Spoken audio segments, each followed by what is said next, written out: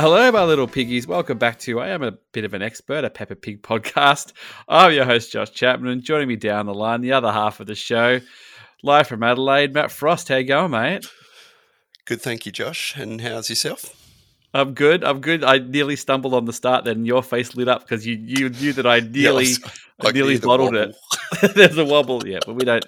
It wasn't so bad that we're gonna re-record it or anything like this, and this will just probably stay in as well. So we've had a little break for a couple of weeks, and now we're back on it. And we left on a cliffhanger as well. Like we left on a two-parter. Yeah.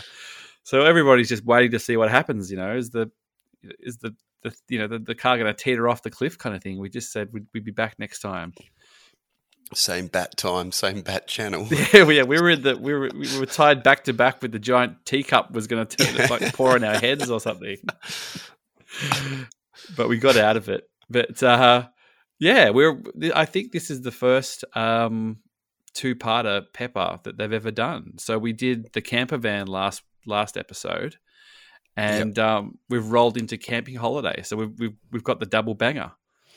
Yeah, I just momentarily when it came on, I'm like, what? Didn't we just do this one? But I quickly worked it out. As I said, like we've got the camper van, the toy, so I'm sort of delighted to see it again. So. Yeah, it's come back. Well, it's good that obviously it's rife for content, so they didn't want to even bother to try to squeeze it all in one episode. So they wanted to come back again. So, what goes down in camping holiday, mate? I'm just, as we left them last time, that they got this camper van, they had to try and figure out all the bits and bobs to it. But things are looking pretty cozy now. Yeah, so they've sort of spent a night in the camper van, and they've sort of woken up to enjoy their day in the countryside, and then it's just about them working out what they're going to do with their day, and they eventually go to Duckland. It's called Duckland? I think so, yeah. Well, I do like at the very start. Land of the Ducks? Land of the Ducks, which, we'll get into that in a second, but I do like at the very start that, they've shown it kind of goes from night to day, and they show that they've been sleeping overnight in the camp spot. And the camp spot is literally like every other hill in the Peppaverse, but just with a little camping sign on the side. Yep. So, that's where you can legally park the van. Yeah, they shelled out for the animation asset of the camper van, mate. I don't think they were willing to do too much else under the budget. So it was just standard hill. Yeah. But, you drive day and night to get away from the hills around your house to a nicer hill somewhere else. It's all about the journey, mate. That's very true. So, they sort of pop up bright and early and all refreshed and things at the camper van in the morning. And it starts with actually a great gag where Bobby Pig goes, "Oh, it's wonderful being on holiday. We can get back to nature." And Daddy Pig just goes, "What a great idea." And just pulls this huge television out onto the grass, and they switch a nature show on the TV. Yeah, and even better. The on the nature TV show is like a little bird chirping away, and a real bird comes and sits on the television and chirps, and Daddy Pig's going, "Go away, little bird! I can't hear the nature show." That's like a Simpsons level joke on that. Actually, like that almost feels like something Homer would do. Like that is it.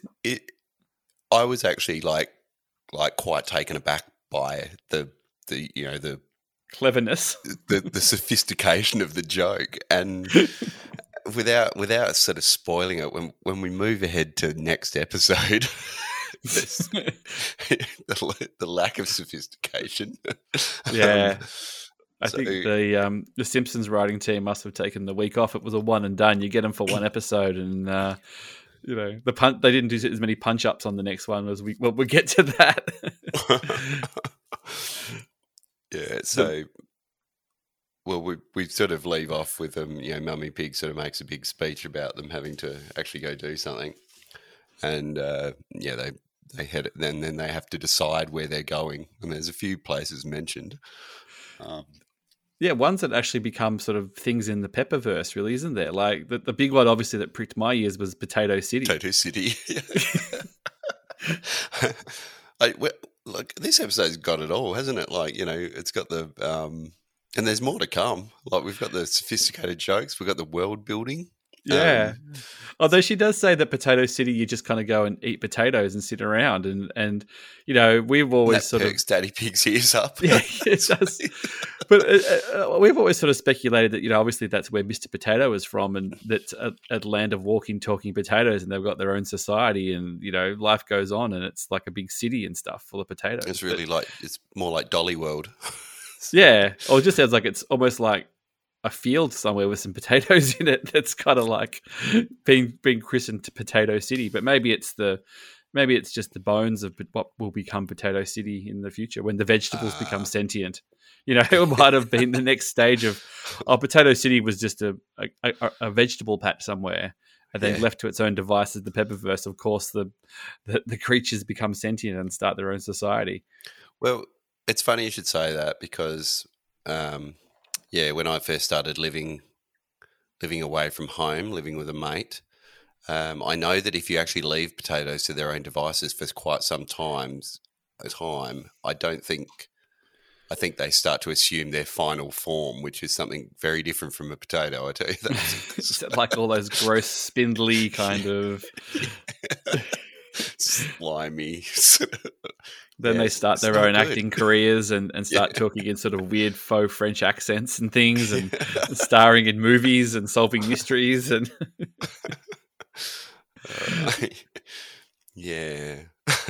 But they decide on... I'm just trying to remember exactly. It's either Duck World or I think it's Duck World that they go into. Yeah, I think Duck World or Land of the Ducks. I can't remember. And obviously that sort of piqued our ears because, you know, we've sort of been pretty adamant all along that the Ducks are the ones who are secretly sort of running the show here. So is this just another kind of red herring of like, you know, if you think we're just living in this little quiet society of looking at the ducks, you're not looking at the bigger picture? Yeah. Well, it definitely doesn't really offer us a lot more about our theory, but there is some pretty good gags with the ducks in that they're not there to start with, and then they keep coming and coming and coming until there's like a massive flock, I guess. Yeah. Flotilla. Is that the collection of ducks? I don't know what the collection of ducks is. A fleet of ducks. Yeah. So they sort of lay the groundwork leading up where they get back in the camper van and they talk to the GPS now that they've sussed out what the buttons do. And they say, you know, Pepper just goes, take us to Duck World. And the GPS seems pretty happy to oblige. And I do like that they pull up at Duck World and there's just a booth there, and Miss Rabbit is of course manning the booth. Yeah, and there's like it's quite detailed, this episode, that like she's got like firewood and firelighters and duck merchandise and all sorts of stuff in her little stall. It's quite cool. Yeah, and there's just like a little like swing gate to come into Duck World, even though there's no fence around it either. You could probably just walk around the fence around it. Yeah, but you still did have to pay tickets to get into Duck World. Well, the actual price came up as $0, so. It might just be a numbers thing then, you know, just to keep track of who goes in. Or it might be a money laundering front or something. I don't know. Yeah, that's right. The till says, you know, $0, but, you know, Miss Rabbit's actually writing $100 a ticket down. That sort of, you know, she's not rich for a reason. You know, she's very smart the way she moves her funds around. Yeah, well, you don't get rich writing checks, so she's a few, you know, things in the pocket. A few, you know, she says they're comps, and she just pockets the money. Yeah, we don't pay for those. Those helicopters don't pay for themselves. No. So when they go through like and into the actual duck, it's just a huge lake sort of thing, and dare I say that this could have been a 3-parter, because when the ducks sort of start swarming them or whatever, it would be good if they were camping there overnight or something like that, because I don't feel like they got a good gag out of the ducks sort of swarming them. Like, yeah, they could have like woken up and had the whole thing covered in ducks. Yeah, or just them chase Daddy Pig to get more baguette or something. I don't know. But I was waiting, perhaps because we are a bit obsessed with the ducks, but I was just waiting for something a little bit more. Yeah, I think it's a little, like I said, I think it's a little red herring. It might just be that they just put some of the worker ducks there just to sort of keep people off the scent of what the ducks are really up to. Just like, well, if you just think that we're here for bread and quacking, then you're not going to look too much down, too far below the water, so to speak. Just rank and file soldier ducks just out there, just running interference. Yeah, that's right. And as soon as they leave, they're all just, like they do the all clear, and they all sort of like, I can talk again. I can put on their high tech headsets and yeah. So you get that sort of swarm of ducks, and they get all the bread and everything, and then it's kind of decided that that's a pretty great holiday, really, and it's time to go home. Yeah, and then we get our sort of like joke with the car. Which I didn't know where it was going, but it was sort of had a pretty good payoff, where they asked for the sat nav to take them home, and it tells them to drive directly into the water. Yeah, almost like the early Google Maps. When Google Maps first came out, there were those directions of like, "Hey, this person got told to drive off a jetty, and they just did it because they're stupid," or whatever else. Yeah, but suddenly they the car asks them to press the blue button, and they press the blue button, and a little propeller comes out of the back, and it turns into a boat, I guess. Yeah, well, this always a toy and see where it's got that little. Does it do that? Maybe there's a little blue button. It could have been doing aqua mode, and you had no idea. Well, this always reminded me of. I don't know if you ever. Well, not James Bond, but I don't know if you ever saw this when you were in the UK. In London, there was like a tour. You could take down the Thames, and it was in like one of those like duck boat things that we could drive, and then you could drive it into the water. So you could basically sort of like those army ones. I guess it must have been some sort of ex-military thing where it would drive and then boom, boom, into the. And I used to, when I worked in Westminster, you'd see them sort of driving down, past the London Eye and stuff like that. So that gave me very sort of vibes of that kind of thing. Yeah, I've seen some elsewhere, sort of in Southeast Asia. They're quite popular for tourists and stuff like that.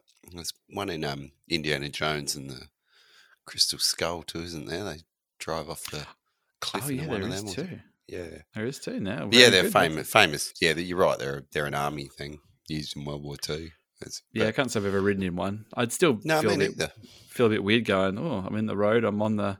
It never really evolved from that, did it? The driving water car, like it was sort of. yeah.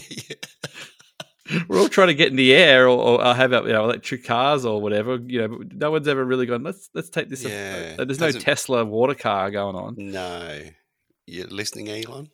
Yeah, come on, mate. Stop messing around with your cryptocurrencies and hosting Saturday Night Live, and get us the next stage of the aqua car. Yeah. Save time at the boat ramp though, wouldn't it? Oh yeah, God. I spent we had boats growing up, so I spent a lot of time getting boats in and out of boat ramps and stuff like that. And I remember waiting for one time, and these people completely bottling it, and the boat like falling off the ramp onto the off the trailer onto the ground in the ramp. Yeah. Wasn't pretty. My mate's done that too. It's not pretty. It's 24 hours later with a fiberglass kit after having to repair it before we could get it back in the water. I can't remember what they had to do. I think they had to just, because I remember being quite busy and all these cars were backing up waiting to go in. I think they had to just sort of push it back into the water enough to have another crack at it, really, and just take the trailer further into the water than they probably needed to. But no such problem for this. And it was a nice little animation when it dropped into the water and they kind of chugging, and then the little pirate flag pops up as well on the top of the thing. Yeah, it was slightly surreal, this episode at times. It was just, I don't know. I quite enjoyed it. And then, just as a last little thing, they run into Danny Dog and Grandpa Dog, who are just pottering along in their little boat, just as a sort of a how do you do?